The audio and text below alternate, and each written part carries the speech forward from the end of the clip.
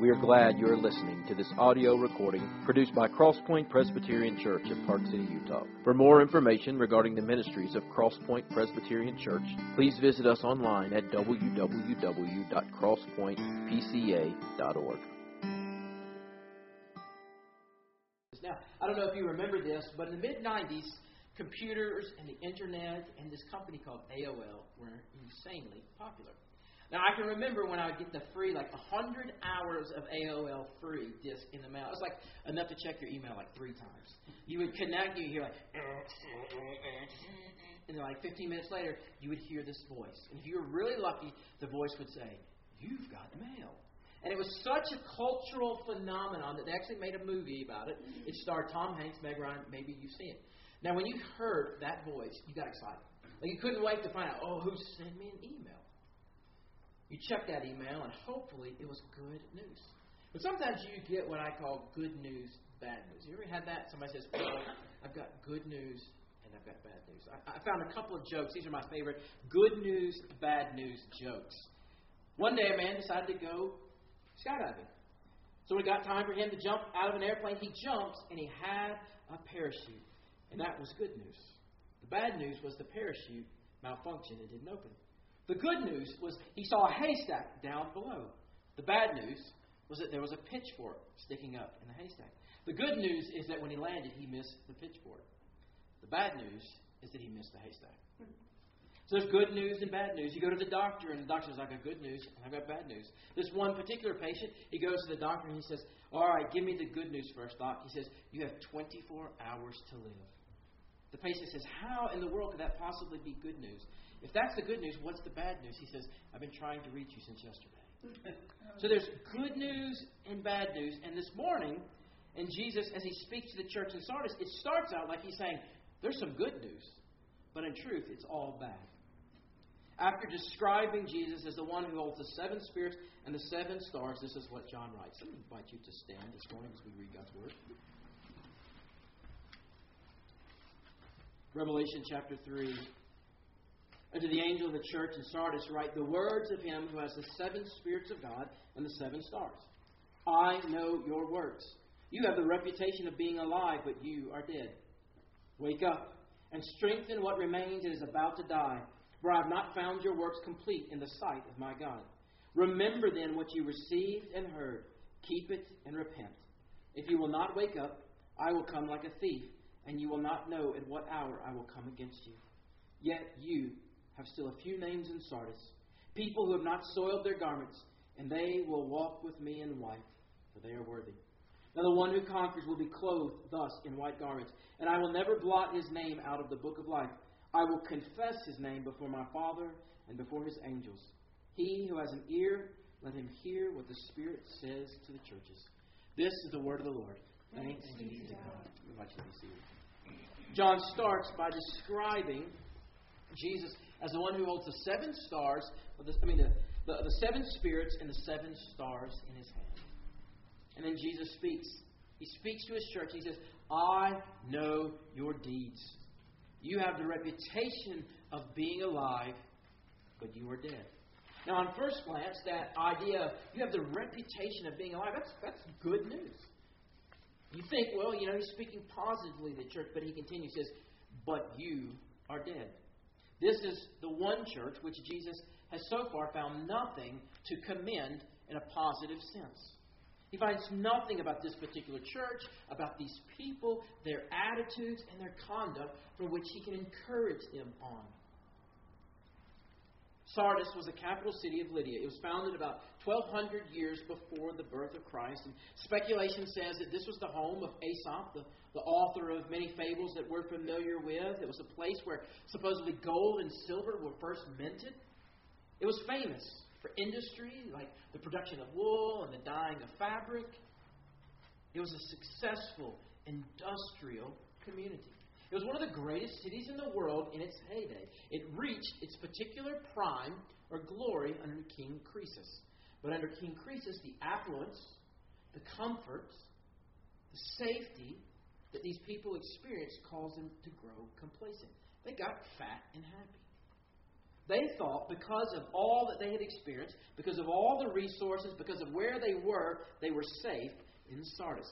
Now, Sardis was built on a mountain about 1,500 feet above a valley floor. It's kind of up on a plateau. There was kind of one small route that you could take in order to enter into the city. So it created somewhat of a fortified presence.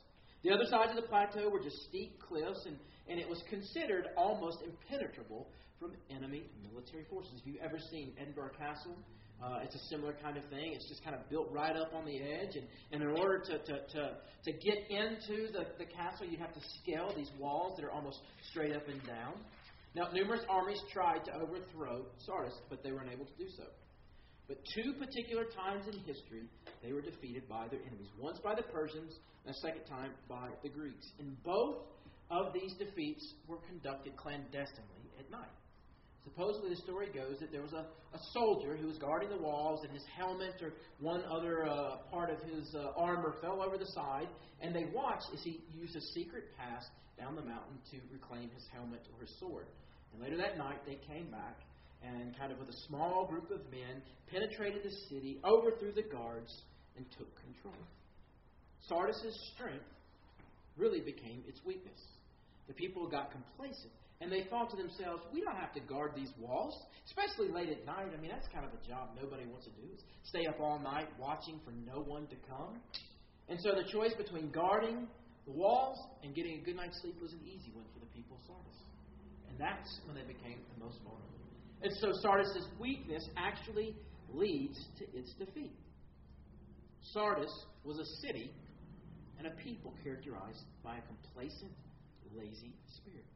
Now, Sardis would kind of have a bounce back. They would kind of rebound from this, and they would gain a lot of its wealth and influence under Alexander the Greek. And so when the Romans come in and occupy this territory, it's still a powerful, wealthy city, but it's not what it was in its glory days.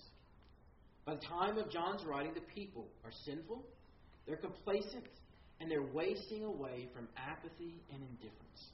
Now, she had a splendid past, a glorious reputation for being this wonderful city, but now she was just a corpse, a shell of her former self. So rather than the church stand out, kind of over and against the mindset of the particular day, the church in Sardis actually kind of adopts this mode of operation. She embraces these values and conduct, and she grows fat and happy as well. And rather than being a thermostat, she functions more like a thermometer. Now, in our house, we have both a thermostat and a thermometer. Maybe you have a similar kind of setup. The thermometer sits right above the thermostat. And the thermometer just simply reflects the reality of what the temperature is either inside our house or outside. That's all it does. It just simply provides information. It's hot outside, it's 72 degrees. It's cool inside, it's 54 degrees. But the thermostat is significant in that the thermostat actually influences the climate. If it's cold in the house, we go over there, we turn the thermostat up, the heat comes on, and the temperature rises. The church should function more like the thermostat. We should be shaping and influencing society and culture. Our presence saturating the communities that we live in.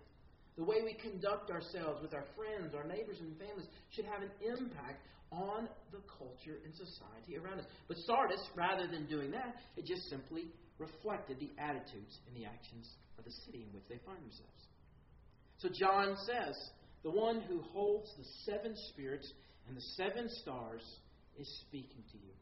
Now, the 7 spirits of God just simply speaks to the fullness, the completion, the abundance of God's ministry. The 7-fold ministry of the Spirit is defined in Isaiah chapter 11, in which we read, the Spirit of the Lord shall rest upon him. The Spirit of wisdom and understanding, the Spirit of counsel and might, the Spirit of knowledge and the fear of the Lord. This is Jesus that John's describing. He has an abundance, the fullness of God's Spirit. And this is a reminder that John's saying that as God's people, as the church, we should operate not in our strength, not in the power of the flesh, but we should operate in the power of the Spirit. We should not rely on human skill or leadership or organization, but we should function under the awesome power of God's Spirit. Now, when the church walks in the power of the flesh, we can do significant things. but we will ultimately fail to convert and to transform the hearts and lives of sinners. But when we walk by the power of the Spirit, then God can do incredible things that we can't even begin to imagine. There will be glory. There will be power. There will instead be the opposite of what's taking place here in Sardis, deadness and the lack of life and vitality. The 7 stars he holds in his hand, they're the messengers, the ones who speak the Word of God. So Jesus is being presented to us in this picture as the one who has in his hand all that we need for ministry as a church. We have the power of the Spirit that fills us. We have the Word of God that reveals the nature of who God is, the nature of salvation, how we're to rightly respond to God in faith, the authority for Him to rule and to reign over His church. Jesus holds everything in His hand that you and I and we as a church need to accomplish our mission. And what is our mission? To grow in love for God and to make disciples who grow in their love for God.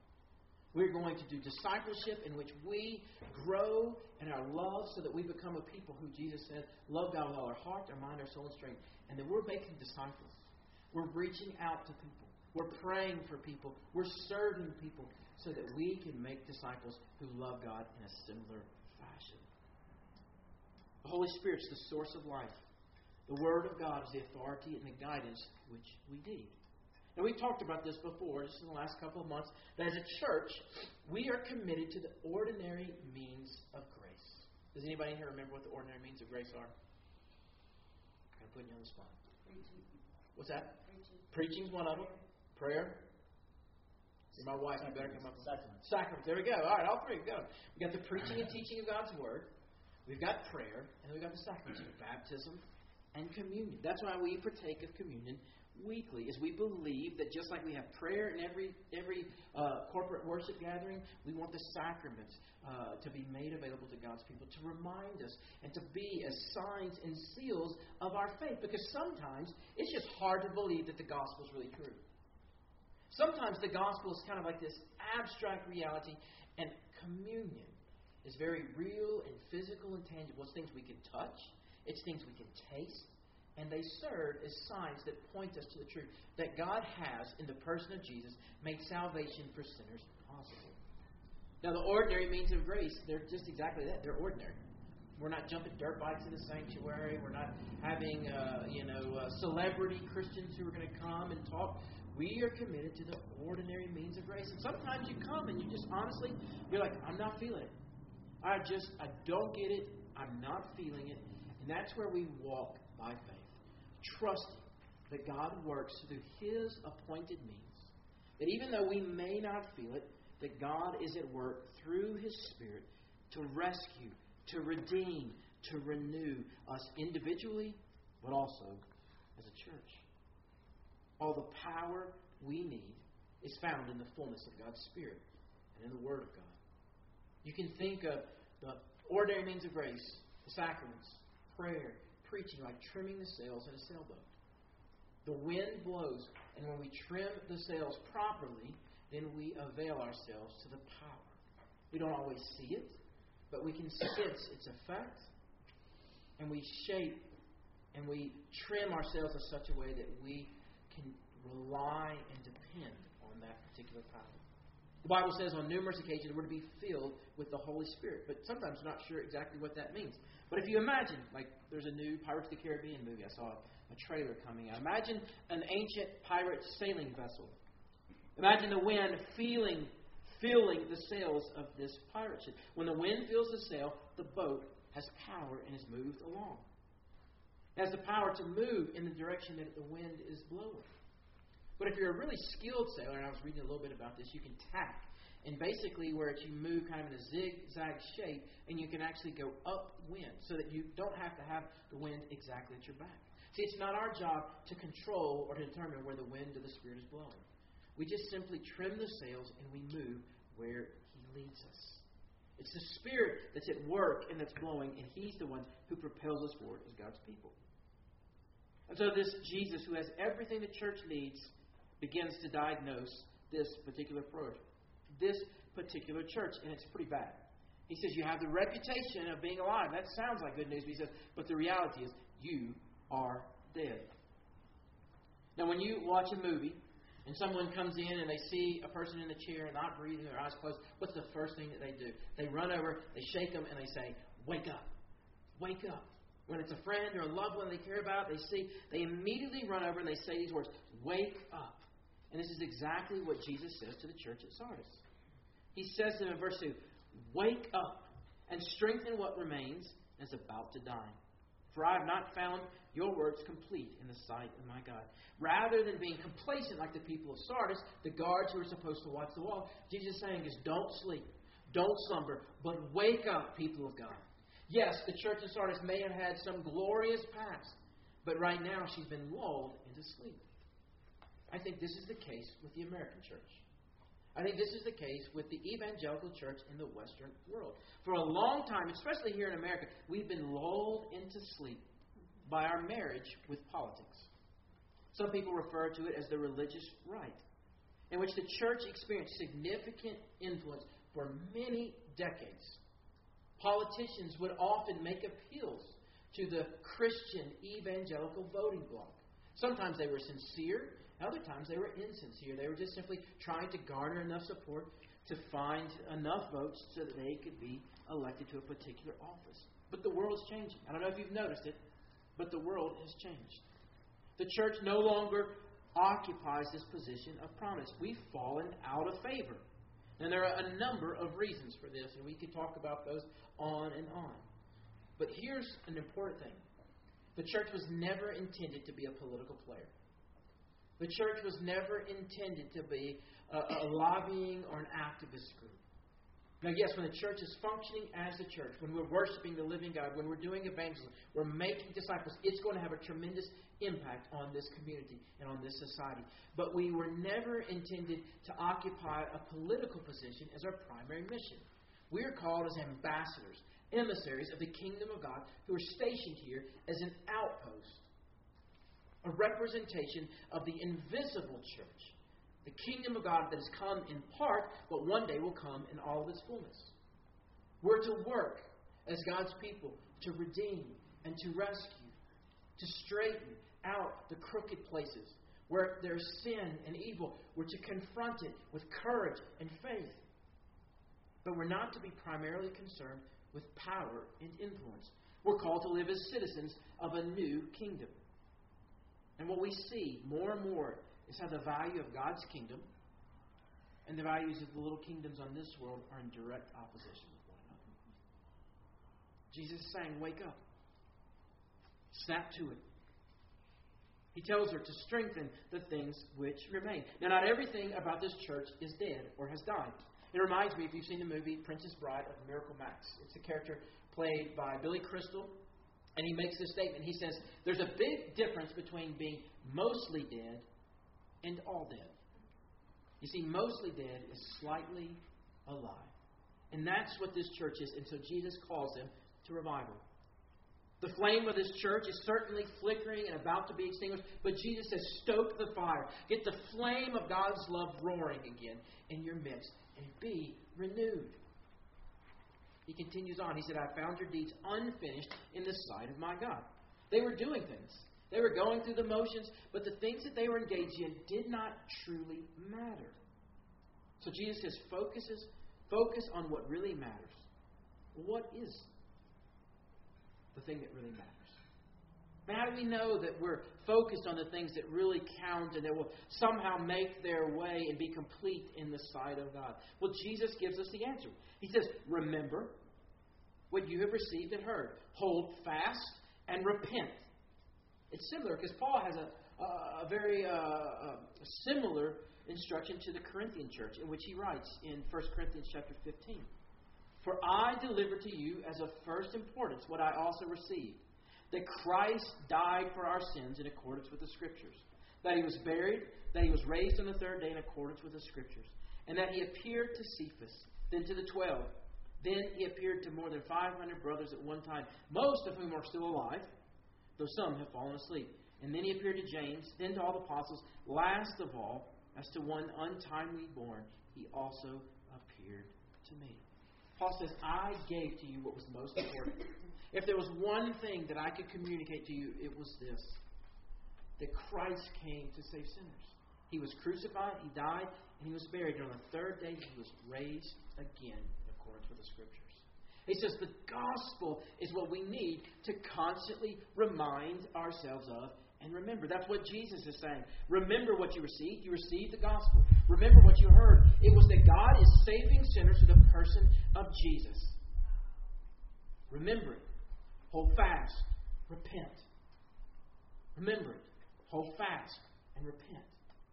That's what we do every single day of our life. I love the quote by John Newton, the author of Amazing Grace. As he was coming towards the end of his life, his health was failing, his mind was failing. He says this. He says, my memory is nearly gone, but I remember two things. That I am a great sinner and Christ is a great Savior. If as a church all we ever do is say that we are great sinners and that Christ is a great Savior, then we'll keep the main thing the main thing. We need to be like John Newton. We need to hold fast, Jesus says, to the gospel. We need to repent and we need to believe it. We need to preach it to ourselves over and over. We need to preach it to one another over and over. And then we need to repent, believe, fight in faith. Now look, Sardis, things were bad. There's no doubt about it. But there's hope. He says, yet there are a few people in Sardis who have not soiled their clothes. They will walk with me dressed in white, for they are worthy. You see, even in Sardis, where the church had a reputation of being alive, but Jesus says they're really dead, there were still faithful men and women, boys and girls, who were living and following the truth of the gospel. They were committing themselves to obedience. Jesus says that these people can be confident that they'll walk with Him in white, they'll share His glory, and then He goes on, He says that their name will not be erased or blotted out from the book of life. Now, white clothing was worn in Roman times during festivals and celebration. It was a symbol of victory and of purity. What a promise to the men and women, the boys and girls who were faithful in Sardis.